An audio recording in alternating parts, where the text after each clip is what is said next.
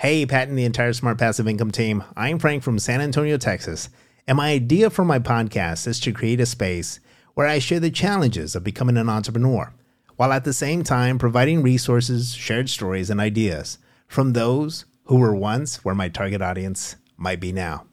And even myself. Speaking of myself, my podcast would be for non-risk takers. My listeners would be for those experiencing midlife crisis. Maybe 40-plus-year-olds who fear stepping outside of their comfort zone to grow enough confidence to take just enough risk to do what they love. That's right. My target audience would be people like me. It's never too late. My idea is to create a space that inspires growth and self-value, worth.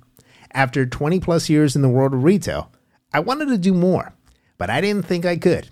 After a few years of challenging myself, I finally made what I felt was a terrifying switch.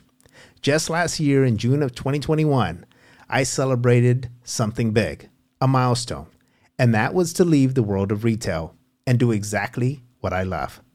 For me, this was hard because of my past experiences. In a nutshell, I had a certain fear. I had always heard that it takes one idea to be successful, but for me, it took one idea to make me not want to do this anymore.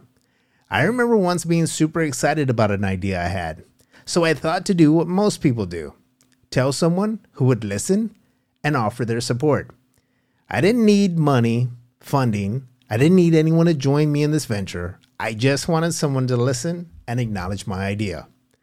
I turned to a friend who had surprised me, more like blindsided me. Instead of building me up, he was breaking me down. He kept sharing how my idea was a waste of time and how it was just simply not going to work. I remember him pointing out all the things he thought I overlooked, but it wasn't even worth explaining. Not after that. Even with other friends and family, whether I was sensitive to their responses or I kept getting blindsided by them, I couldn't help but to just feel bad and not want to do exactly what I was hoping to want to do. So what I hope here, Pat, is to create a space that supports any and all ideas. It's never about seeking approval from me. It's about trying new things and failing forward. I still need to think of a podcast name, and I think I got a few ideas, but, who knows? So, Pat, for a podcast name, I'm still thinking about it. I've got some ideas, but I haven't quite narrowed it down. The other question I'm left with is, who would I love to interview? Honestly, the person I would one day love to interview is Pat Flynn. No, really. When it comes to creating a space, Pat does it with great integrity. And for me, if you spend more time focused on being true to yourself, you just won't have time to worry about the negativity triggered by others. And you know what, Pat? I couldn't ask for better timing of this podcast. For 2022, me and my wife had put out some goals, and one of those goals for me was to expand in YouTube and in podcasting.